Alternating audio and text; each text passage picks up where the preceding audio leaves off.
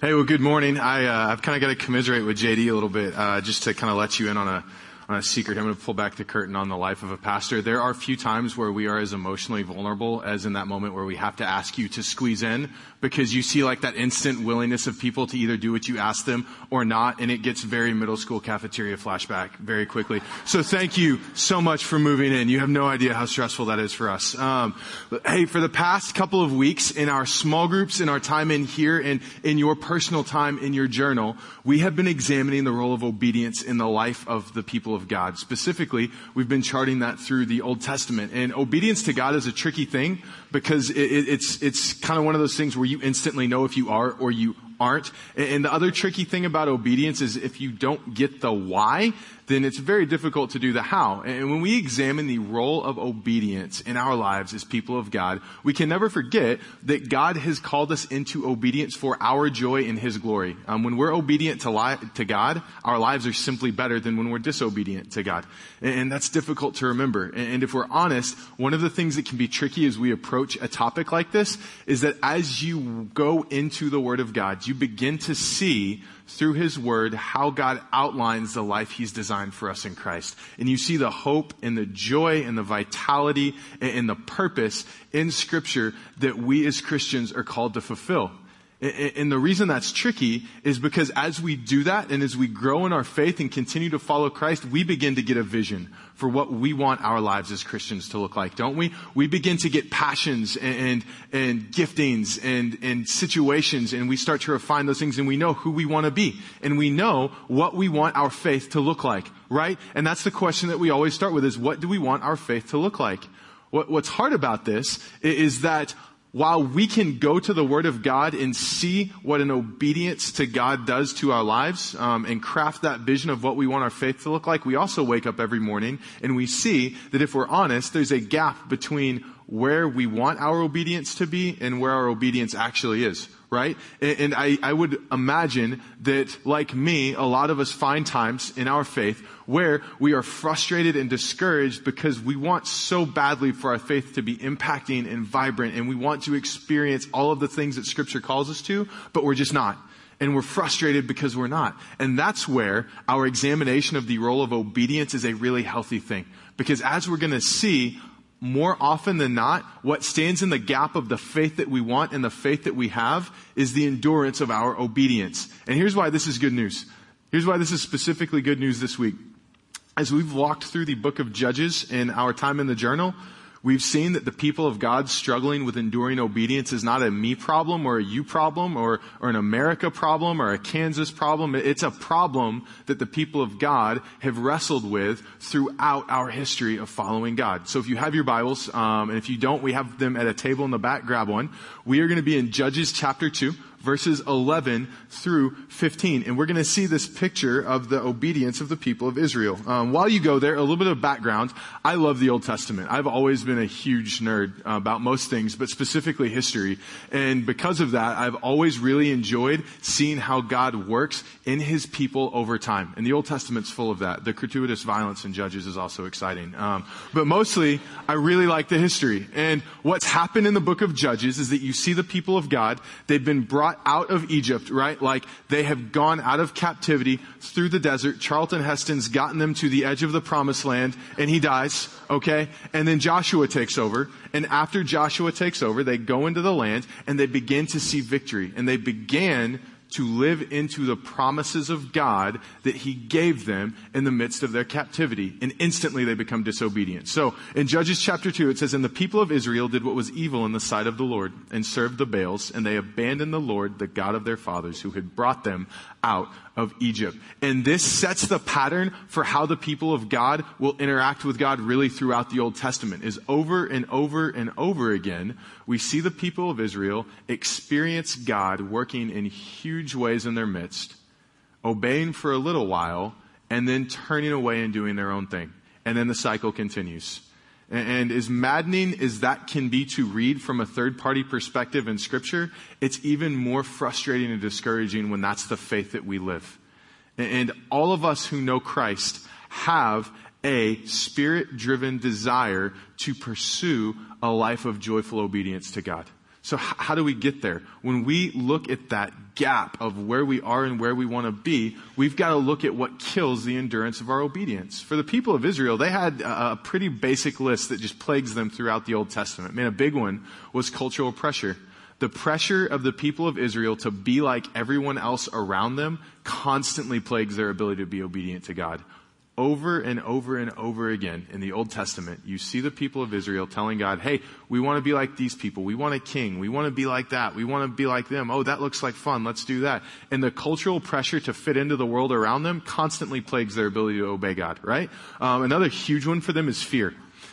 Anytime you see the people of Israel threatened either by invasion, danger, death, really anything that makes them afraid, their obedience crumbles and they always run to either idols or the way that they think they're going to figure something out. And I would imagine that is a familiar pattern for some of us, that when we operate out of fear, we quickly stop being obedient to God. Another one's idolatry, is they look at these idols that were almost all means to an end, right? So, if you wanted it to rain, you kind of worship the rain idol. If you wanted a good harvest, you'd worship the harvest idol. If you wanted a baby, you'd worship the fertility idol. If you wanted your team to win, you'd worship the football idol that they had there. And they literally had idols that became a means to an end. So they left God because they felt like their obedience to God simply wasn't getting them where they wanted to go. So they found something that they thought would. Jealousy was huge. They would see things that other people had or the way that God had worked in the past, and they'd want that for their lives. Or a huge one specifically in Judges is personality change, right? So as we've read Judges, we've seen the people of Israel get themselves into some fairly tight jams because of their disobedience. And God raises this leader up who takes the people out of that crisis, leads them back into obedience to God. And then, as people are wont to do, they die when they get older. And then it's like the substitute teacher walks into class and everything falls apart, right? And then the cycle starts over again. The people of Israel had a very difficult time enduring a change in personality. They couldn't seem to have their faith that endures through that. And as we struggle with that same tension of where we are and where we want to go, I think a lot of us can probably relate to some of these things and how they can take our obedience and completely make it crumble in front of us, right? So if we can't look to our lives and we can't look to the people of God in the Old Testament to see enduring obedience, we have to look somewhere else. And that's good news because we can always look to Christ. So if you have your Bibles, go to Hebrews chapter 12, and we're going to see how Christ models an obedience that's different from ours and different from that of the people of Israel. We see that Christ models an obedience that endures over time and through circumstances. There has never been a time from coexistence through eternity that Jesus was not obedient to the Father. Even in his incarnation, the obedience that Jesus had to the Father endured birth. It endured adolescence, which, just sidebar, did any of us have any type of obedience that endured adolescence, right? Like, probably not. It endured death on the cross. It endured everywhere. Jesus never stopped being obedient to God, ever. He also had an obedience that endured through circumstances. Like, you remember Mark 4, right? Jesus is in the desert, he's fasting, and Satan comes to him and he begins to tempt him, and he throws all these things at Jesus to try to distract him. Hey, I'll give you the world. Hey, jump off and have some angels catch you. It'll be fun. Let's try all these things. And Jesus continually responds out of Scripture and tells Satan that he will not waver in his obedience to God. Jesus has an obedience that endured circumstances. Time and circumstance are threats to our obedience if we do not have it centered in the place it's supposed to be. This is why I love this section of Hebrews, is because it really clearly paints us a picture of what enduring obedience looks like, why we should have it, and how we get there. So let's take a look in Hebrews chapter 12, verses 1 and 2. Starts off, therefore, since we are surrounded by so great a cloud of witnesses, let us also lay aside every weight and sin which clings so closely, and let us run with endurance the race that is set before us, looking to Jesus, the founder and perfecter of our faith, who, for the joy that was set before him, endured the cross, despising the shame, and is seated at the right hand of the throne of God.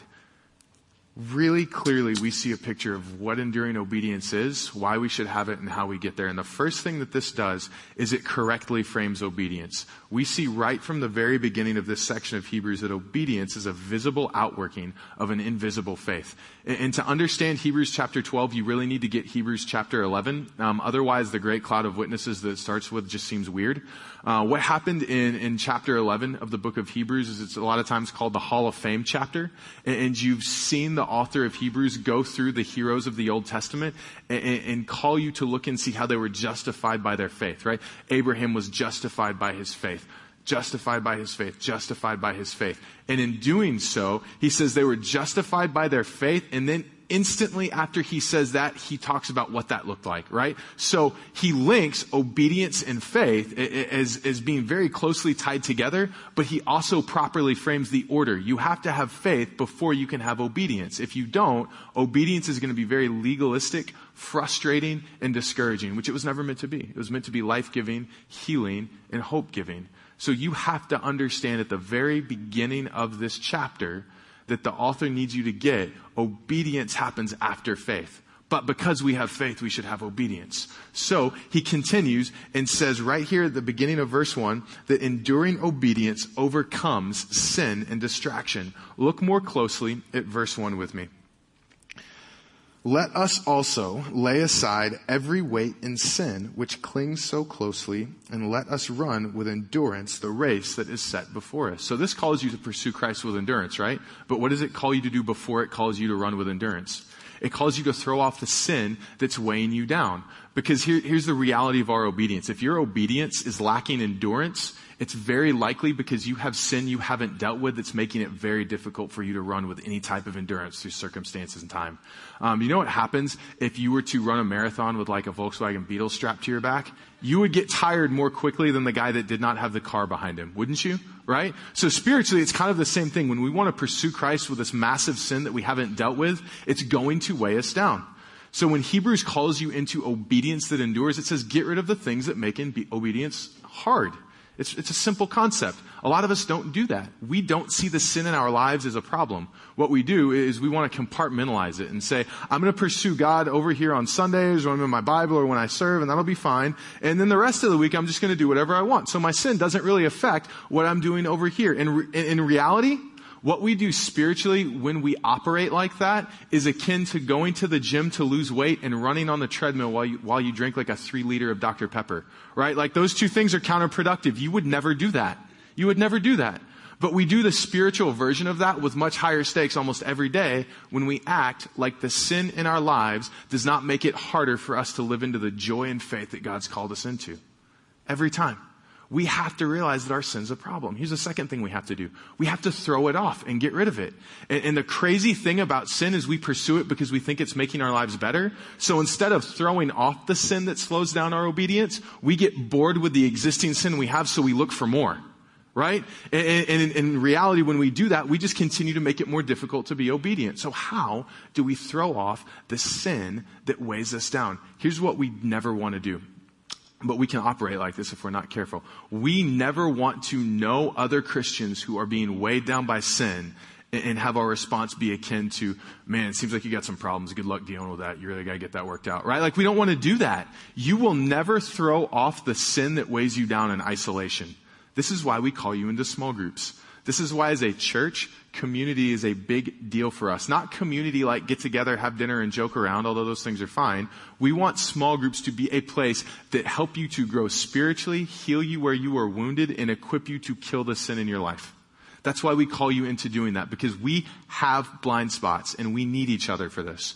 We need people who can speak into our lives and say, hey, listen, I feel like the way that you treat your wife is weighing down your ability to pursue God. I feel like the way that you're handling money. I feel like the way that you lie a lot, like about everything. Like you never played for the Broncos. What are you talking about? Like the way that you do that is going to affect your ability to pursue God. The way that you handle conflict or the way that you handle a dating relationship, or why are you hanging out with this chick that you're not married to so much, man? Like that's not okay. Like we need people to speak into our lives and call us out of sin that entangles us when we don't realize it. That doesn't happen in your living room by yourself. That happens where you have a loving community of people that can help call you to repentance, healing, and a joyful vitality-filled pursuit of Jesus Christ. That only happens in community. That's why we call you to that. It's not just because we want you to do it. We want you to do it because it helps build an enduring obedience, and it helps us get to the life that we want, that God has called us to. Struggle with sin in community. It will go better for you. Here's the second thing about enduring obedience that we see right there in verse 2. We see that enduring obedience focuses our lives on the finish line. Here's what I mean by that. When you train, if you've ever trained for like a marathon, or if you've ever done some kind of a mud run or anything like that, you're training to get to the finish line, right? Like no one finishes a marathon and says, you know what, I'm going to knock out another 6 miles while I'm here after they're done, do they? No, you go to the finish line and you stop, right? So you build up your endurance to get to the goal that you're trying to accomplish. Our lives are no different. The spiritual goals and the emotional goals that we set for ourselves, we will build an endurance to reach. So, if your finish line is not God's finish line, your obedience to God will not endure you accomplishing what you want. And you turn God into the thing that's going to help you get where you want to go. And you're trading the eternal finish line of God for a temporal one that's never going to get you the type of kind of satisfaction that you think it is. So we've got to move the finish line. Let's look at verse 2. It talks about that. Looking to Jesus, the author and perfecter of our faith, who, for the joy that was set before him, endured the cross, despising the shame, and is seated at the right hand of God. It talks about Jesus enduring here. What does it talk about him enduring? Crucifixion itself, right? It says that Jesus endured the cross. Why? For the joy that was set before him. When it talks about the joy that was set before Jesus on the cross, is he talking about the physical act of resurrection? No. Do you know how we know that? Because nowhere else in Scripture is the physical act of Jesus being crucified described as a joyful experience. We would never do that. So, if Jesus didn't endure crucifixion because that was fun for him, then what was the joy that made him do that? It was the finish line. What was the end result of crucifixion? It was the salvation of humanity, the invading kingdom of God, and the eternal glory of the Father. That was the finish line for Christ. And here's the good news. That's the finish line for us. If we are pursuing anything less than that, our obedience will never endure past those false finish lines. So whatever it is that we pursue ultimately will be the thing that we build up endurance for. So if we're single and the thing that our finish line is, I just want to get married. I'm just going to be obedient to God and get in a small group because I need to get married. When I get married, my life's going to be easy and awesome, right? So that's a finish line that we do. For some of us, it's a thing at work. So man, I just need to be obedient to God so he can help me get this promotion. Basically, I need God to get me from here to where I want to go, and I'll be obedient as long as he helps me get there. And as soon as he stops working, I'll try something else. Or as soon as I get there, I'm done with God because he's just become a means to an end. What Jesus does is he sets us up for an end that's better than anything that we can imagine. And it's weird as Christians, a lot of times when you and I think through our lives and our purpose here, we think more about right now than the eternal perfect kingdom of God. Isn't that strange? Like Topeka is nice and everything, but you do understand Topeka, eternal kingdom of God? Like kingdom of God better, right?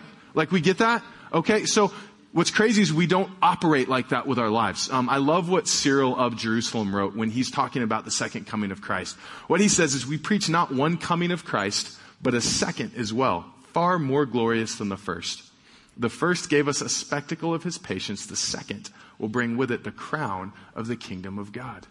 And that's a promise that we have as believers through Jesus Christ, is to be a part of the eternal kingdom of God. That's why we pursue Christ, for the eternal kingdom of God. Anything else will leave you dry and unsatisfied. We have to get to a point as believers where we understand that the brightest things that the world has to offer are dulled and overshadowed by the eternal weight and glory of the perfection found in the kingdom of God. And anything less than that will end in us being dry, frustrated, and legalistic. God has better for us. We have to move the finish line. Our obedience will always endure the finish line, and a lot of us need to move it.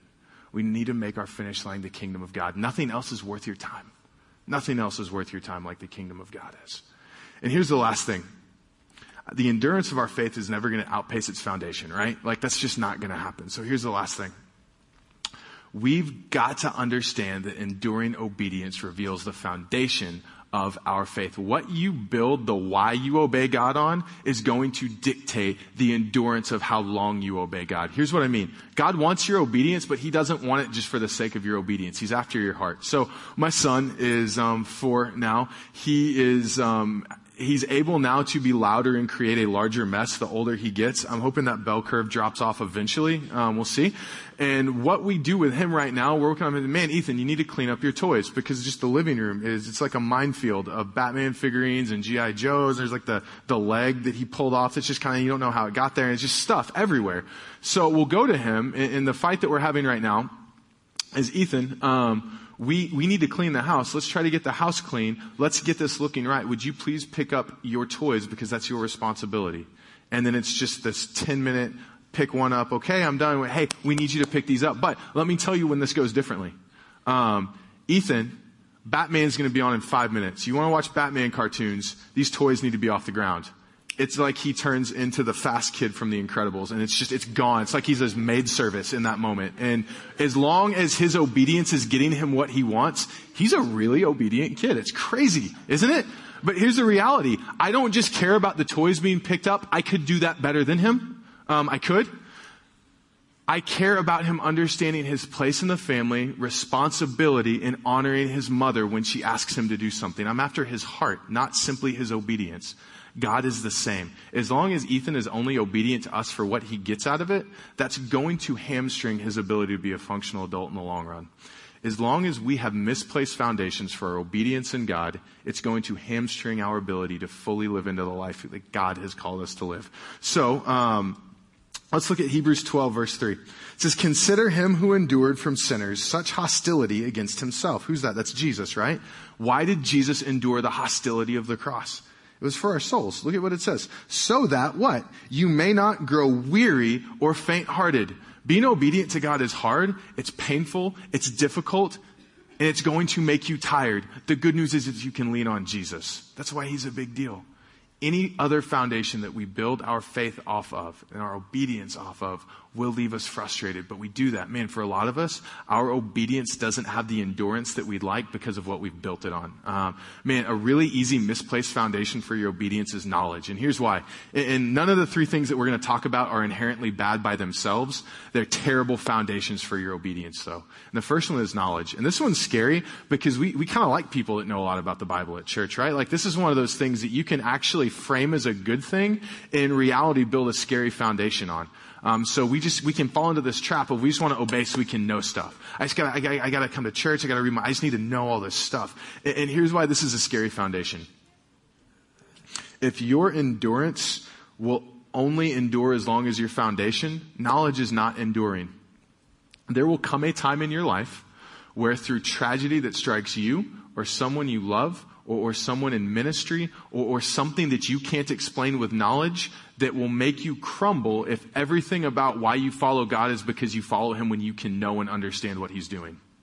If simple knowledge is all you have, you will very quickly reach the threshold of that knowledge and it won't work to get you to where God wants you to go. God's going to put you in situations that are painful that you don't understand. And you can't pull the verse or the systematic theology out and say, this explains why this is happening right now.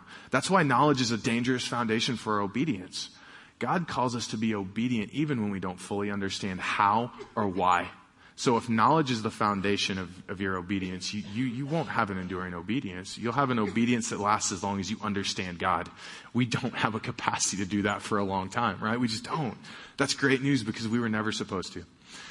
Here's the other kind of scary thing about knowledge is it can be self-terminating. And here's what I mean. If you're pursuing knowledge just for the sake of knowledge, what you do is you stunt your ability to give back, serve, and advance the gospel in the lives of other people. So we build these out-of-balance spiritual lives on knowledge that look like this. Hey, man, where are you serving? The church is calling people to serve. God's called you to impact other people. Where are you serving? I can't, man. I'm just busy. Oh, really? You're busy? You got a lot going on? Yeah, I got a pretty nice week planned, man. I got an Ephesians Bible study Monday. Got Galatians Bible study Thursday.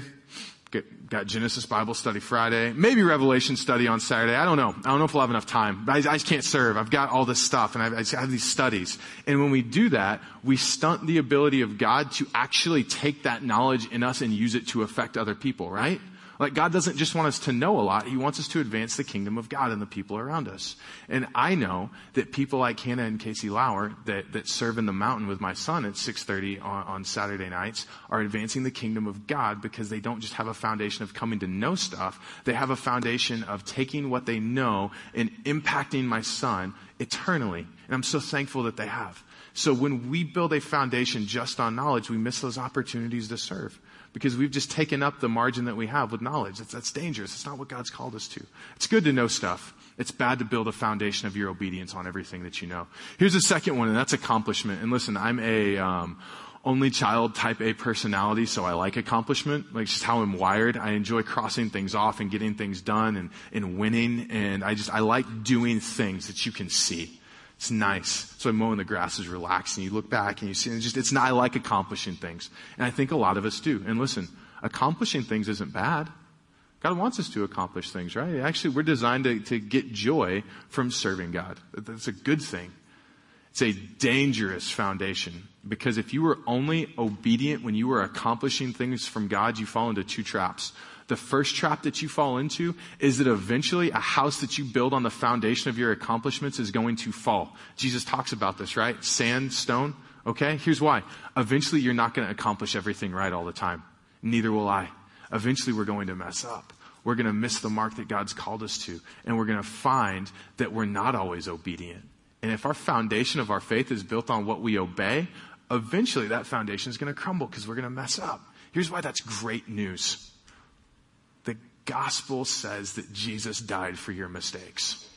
So when you mess up, that doesn't exclude you from pursuing God again. It means that he picks you up, dusts your knees off, gives you a hug and says, let's try this again together. That's why accomplishment's a bad foundation. Jesus never calls you to accomplish stuff so that he loves you. Listen, he's not surprised when you mess up. My son, I honestly have no idea how he's going to react when I ask him to do stuff, right? Like if you're a parent, you know that feeling that you get like you're playing Russian roulette when you go to pick your kid up from school and you look for the facial expression on their teacher, and when she's kind of cringing, you just kind of want to turn around and go back to the car. I have no idea what's going to happen when I pick him up. Some days, Ethan did awesome. Other days, we caught Ethan trying to kiss a girl behind the bushes on the play. I guys don't know. I don't know what he's going to do. Constantly surprises us. We never surprise God with how we either obey or disobey him. Here's why that's good news. Jesus died on the cross anyways, knowing that you weren't perfect. You don't have to accomplish things for God to love you. The other danger of accomplishment is it tends towards prideful self-righteousness very quickly. Because if the foundation of your obedience is just what you can do that other people can't, you very quickly start to classify as better than and worse than. These people are better than me, these people are worse than me, and we do like this weird spiritual caste system, right, that we're the subjective arbiters of, and we make accomplishment about what we think is good enough. It's a bad foundation for your obedience because, again, eventually that'll crumble under the weight of your and my imperfection. Jesus has been the sustaining foundation of our faith because he is the one that accomplished what we couldn't. Here's the last one, and this is one that, man, we love as evangelical. Actually, I'm kind of uncomfortable with emotion, but I'm working on it. I'm in therapy. I'll be ready for a hug and a cry in 6 months. Check back. Emotion is a dangerous foundation to build your faith on, and here's why. If your faith and your obedience only happens when you feel good about it, it's not going to happen a lot. A lot of the times, the reason that our obedience doesn't endure a trip to the parking lot or a conversation with our in-laws or conflict or even opening our web browser is because our obedience is based on when we feel like being obedient to God. And there are environments where it's very easy to feel good about obeying God, right? Like you come to a worship service, got the strobe lights on, the fog machines on. It's like a ZZ Top concert, and you're kind of swaying and singing whoa, and people are crying. You don't really know why. But you feel really good about obeying God in that moment. You're kind of on this emotional high. Well, that's not inherently bad. You're probably not always going to feel like that. If you are constantly waving your hands and crying, we need to have another conversation right now. But for most of us, we do not always feel this weird spiritual euphoria that we walk around in because life happens. Life happens. God calls us to be obedient and forgive people that have hurt us. I rarely feel like doing that. I just don't.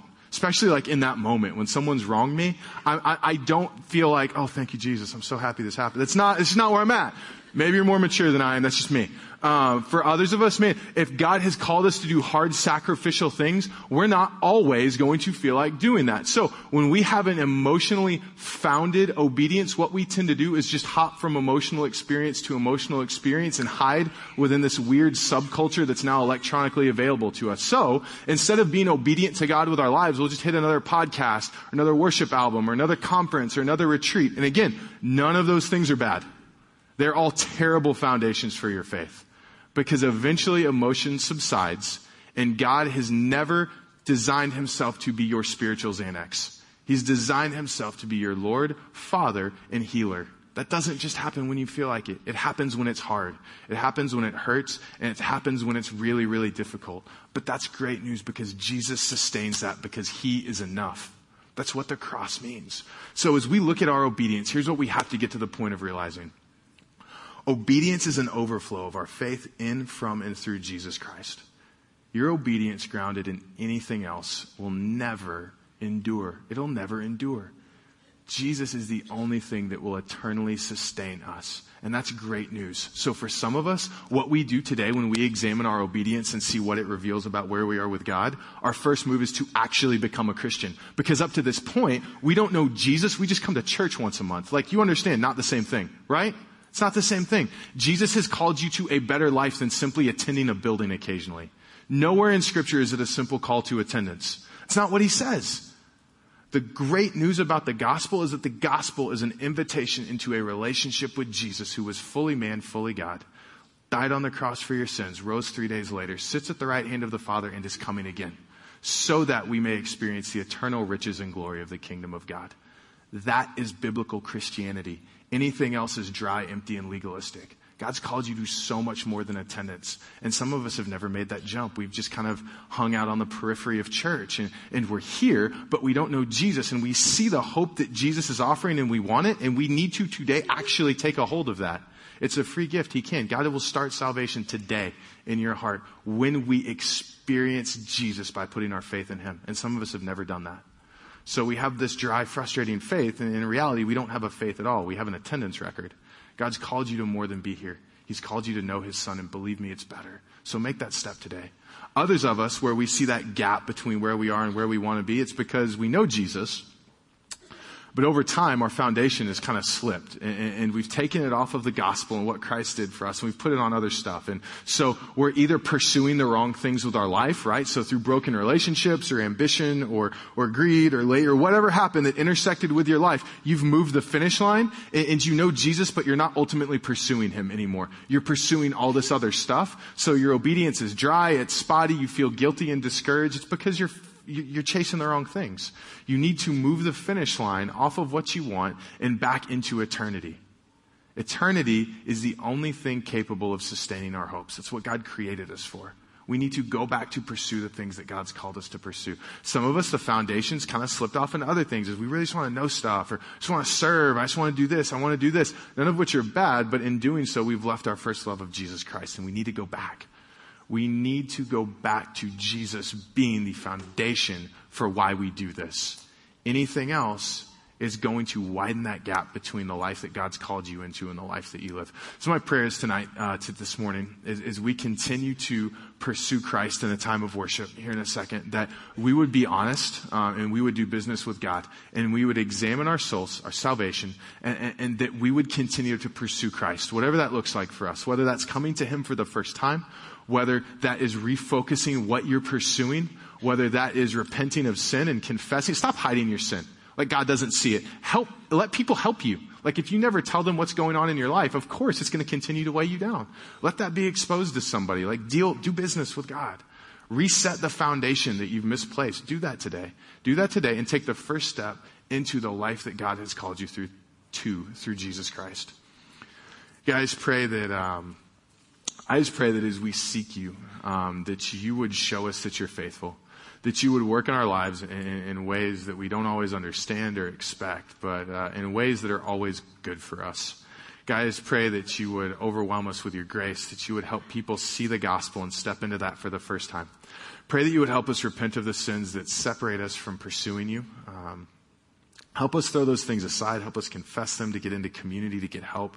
God, I pray that you would help us to focus the foundation of our lives squarely on you, because you are enough. It's in Jesus' name we pray. Amen.